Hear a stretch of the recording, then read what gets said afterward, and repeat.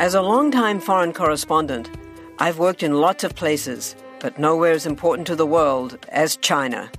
I'm Jane Perlez, former Beijing bureau chief for the New York Times. Join me on my new podcast, Face Off, U.S. versus China, where I'll take you behind the scenes in the tumultuous U.S.-China relationship. Find Face Off wherever you get your podcasts. Want to learn how you can make smarter decisions with your money? Well, I've got the podcast for you. I'm Sean Piles, and I host NerdWallet's Smart Money Podcast. Our show features our team of nerds, personal finance experts in credit cards, banking, investing, and more. And they'll help you make the most of your money while cutting through the clutter and misinformation in today's world of personal finance. You'll get clarity on strategies to help you build your wealth, invest wisely, shop for financial products, and plan for major life events. Listen to NerdWallet's Smart Money Podcast wherever you get your podcasts. So, our last few videos have been a bit doom and gloom, and I just don't feel like talking about another impending crisis this week. So, let's fall back on the trusty old Economics Explained emergency content supply by throwing a dart at the map of the world and talking about a national economy. That should be a little bit more upbeat, right? Oh boy. This is Spain, the fourth largest economy in the Eurozone, which up until recently has been an unlikely champion of sustained growth in the region. On the surface, Spain has a lot of the credentials that we would like to see in a solid advanced economy. A strong tourism industry, a healthy portfolio of multinational corporations, a relatively stable system of government, and a geographical position in the world that is extremely peaceful and accessible to other prosperous countries to do business with. But unfortunately, there might be some major factors that are holding this country back from truly being able to capitalise on these advantages. Spain was one of the hardest hit nations in the fallout of the 2008 global financial crisis, and today it has again been hit particularly hard by the fallout of the coronavirus, both directly as a health crisis and indirectly as an economic crisis. This hit came just as the nation was finding its feet again, only this time it could genuinely be a more precarious financial situation, with much more debt and much less options available to them today than back 13 years ago. Spain could genuinely be the country to watch in the next few years, as it has the potential to be an engine room of growth in Europe or a major liability rivaling that of Greece in the early 2010s. But to properly be able to understand this economic crystal ball, you need to, as always, know about a few important things. How does Spain manage its economic affairs in a way that is distinct from almost every other country in the world? What can Spain's economic woes teach us about the strengths and weaknesses of a decentralised government? How was it able to recover from those woes in recent years? And what might be stopping it from pulling the same sort of recovery this time around? Oh, and of course, once we understand all of that, we will as always put Spain on the Economics Explained national leaderboard. To look at the economy of Spain as a national economy is actually a bit counterproductive because it really is best understood as a collection of autonomous regions that just also happen to fall under the same flag, and that really isn't too much of an exaggeration. Federations, or countries that are made up of separately governed states, are nothing new. Statistically speaking, you are watching this video from such a nation, be it Australia, Canada, India, Switzerland, or, yes of course, the United States of America.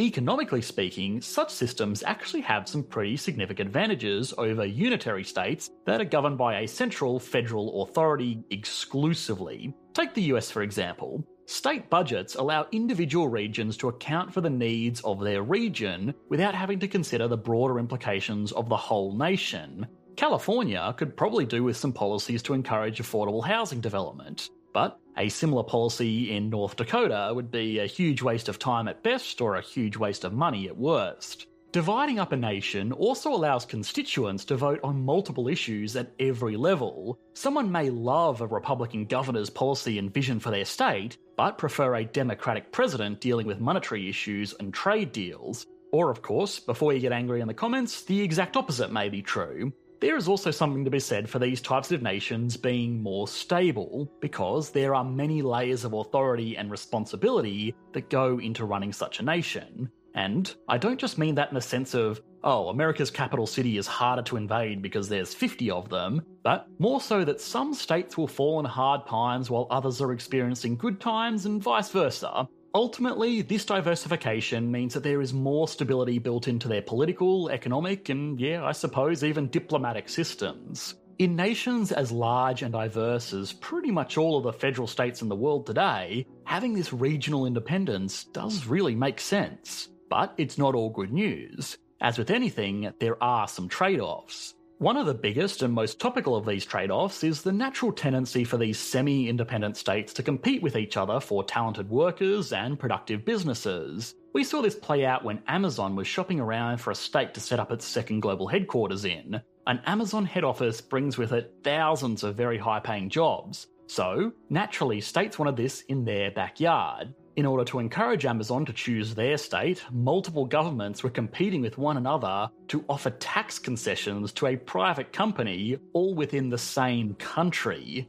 This kind of natural competition extends beyond just courting obvious Lex Luthor impersonators too. We explored in a previous video on this channel that California's high state income taxes were pushing high earners out of the state and into other states with no income tax, like Nevada and Texas. This creates a situation where the most sustainable system of government will lose out to competing policies that just attract valuable workers and businesses by giving them money. Now you'll ask, what does this all have to do with Spain? The particularly astute amongst you might even be halfway through typing out a comment saying, actually, Spain isn't even a federation, it's a unitary state, which is technically correct, but this is more so because of a failure of definitions, more so than it is the reality on the ground in Spain. You see, to be counted as a federation, the country itself needed to be formed by pre-existing states that came together to make one unified nation, whereas Spain has been a country for a really, really long time, and this regional independence thing was only really introduced in 1978 after the fall of the Francoist dictatorship, which had plagued the nation for over 35 years beforehand. This decentralised model was set up for many reasons, but a big one was to avoid the kind of concentration of national power that led to this dictatorship in the first place. Either way, what the Spanish regions lack in technical terminology, they more than make up for in independence. States' rights are a big deal in the US, but they have absolutely nothing on the autonomous regions of Spain. Some of these regions truly do see themselves as totally independent entities, to the point where people will identify as being from the Basque country rather than being from Spain. These regions are also led by presidents rather than governors or premiers like in typical federations. Of course, that's just a title and the roles themselves are pretty similar, but it does still show you the power that these local regions wield. This extreme level of independence also extends to their economies, which of course it does, and that's why we're here, right?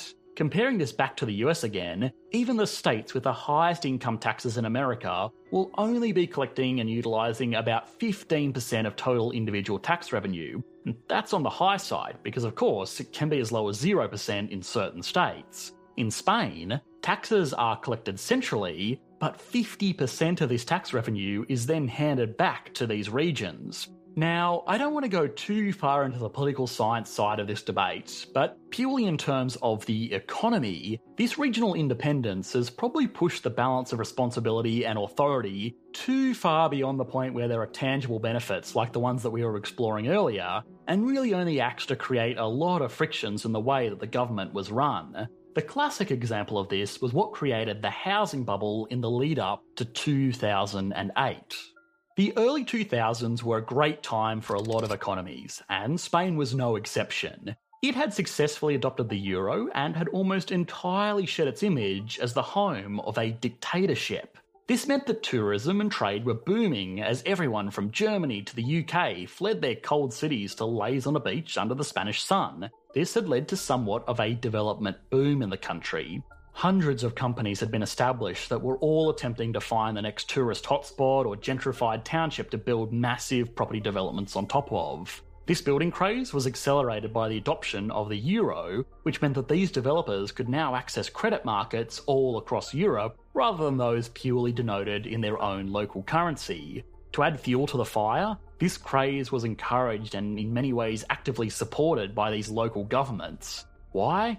Well, for three reasons. The first was that building tourist infrastructure or new living centres did work to genuinely improve the quality of life for the people that they represented. But probably more importantly than that, it was a great job creator. The building industry is a huge employer in most growing nations for a number of key reasons. For starters, it's almost impossible to outsource. You can't build a house in China and then overnight ship it to Spain, for example. It's also very hard to automate. There have certainly been improvements and advancements over the years, but construction jobs are highly variable, which makes it infeasible to set up automated systems which tend to thrive in very repetitive and highly predictable tasks. In the world today, most frames are put up, bricks laid, pipe plumbed and cables wired by hand. Despite being physically demanding, these are normally still good-paying, skilled jobs that can serve as the foundation for a healthy economy. What's more is that even if these builders demand higher and higher wages, most people in the wider economy don't care too much because it just means houses are more expensive to build, making their already built houses more valuable. There was fierce competition between the autonomous regions within Spain to create the hottest housing and construction markets. More jobs, more investments, and more opportunities to make lots and lots of money. Which leads us on to the third reason.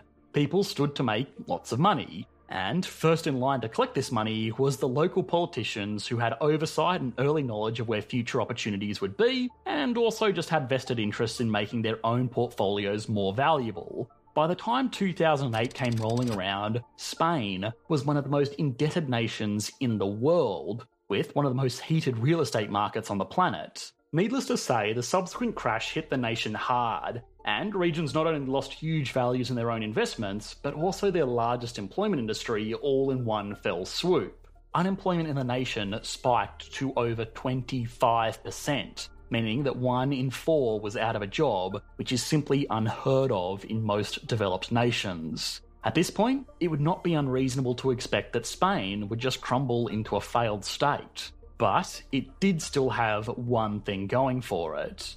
Sure, it had a lot of debt, but that was almost entirely private sector debt. The national government actually had a debt to GDP ratio almost half of that of the USA at the time. Why was this the case? Well, remember, up until this point, the regional governments basically ran their own show, and sure, they were massively in debt, but the Spanish government itself was able to take a bit of a back seat and be a little bit more responsible with its spending.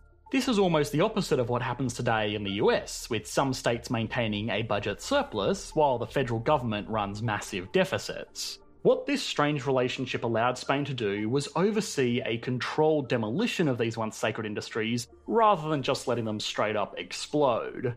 Sure, unemployment was high, but government policies meant that people out of work did not have to worry about falling into absolute poverty. Banks were failing, but the Spanish government had the cash it needed to keep the system operating, a luxury that was not available to everybody in Europe. Of course, this still caused problems. As we saw in our last video, extremely high levels of unemployment drive down wages because why would you bother paying your employees well when there are millions of people desperately looking for work that will do the job for a lot less? This caused a lot of Spain's more highly skilled workers to move abroad to find more lucrative employment opportunities. This was something that was surprisingly easy for them to do, given Spain's interesting relationship with the world.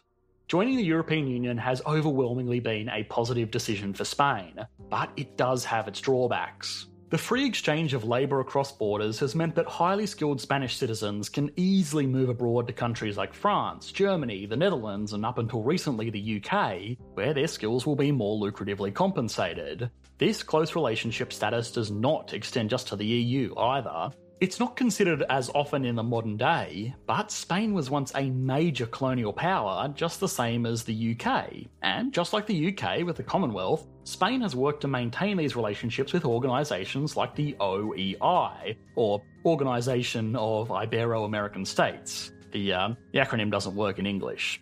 Anyway, this organisation is headquartered in Spain and looks to create a sense of unity between Spanish and Portuguese-speaking nations all across the world. Doesn't always work out, of course, but it is there, and it does mean that Spain is surprisingly well connected to a lot of countries across the globe. In fact, Spain is equally recognised by the World Bank as the easiest country to trade with, due partly to its geography, but primarily thanks to the relationships it has fostered all across the world. But this comes at a price. and it might be something that's going to be paid in the recovery from COVID.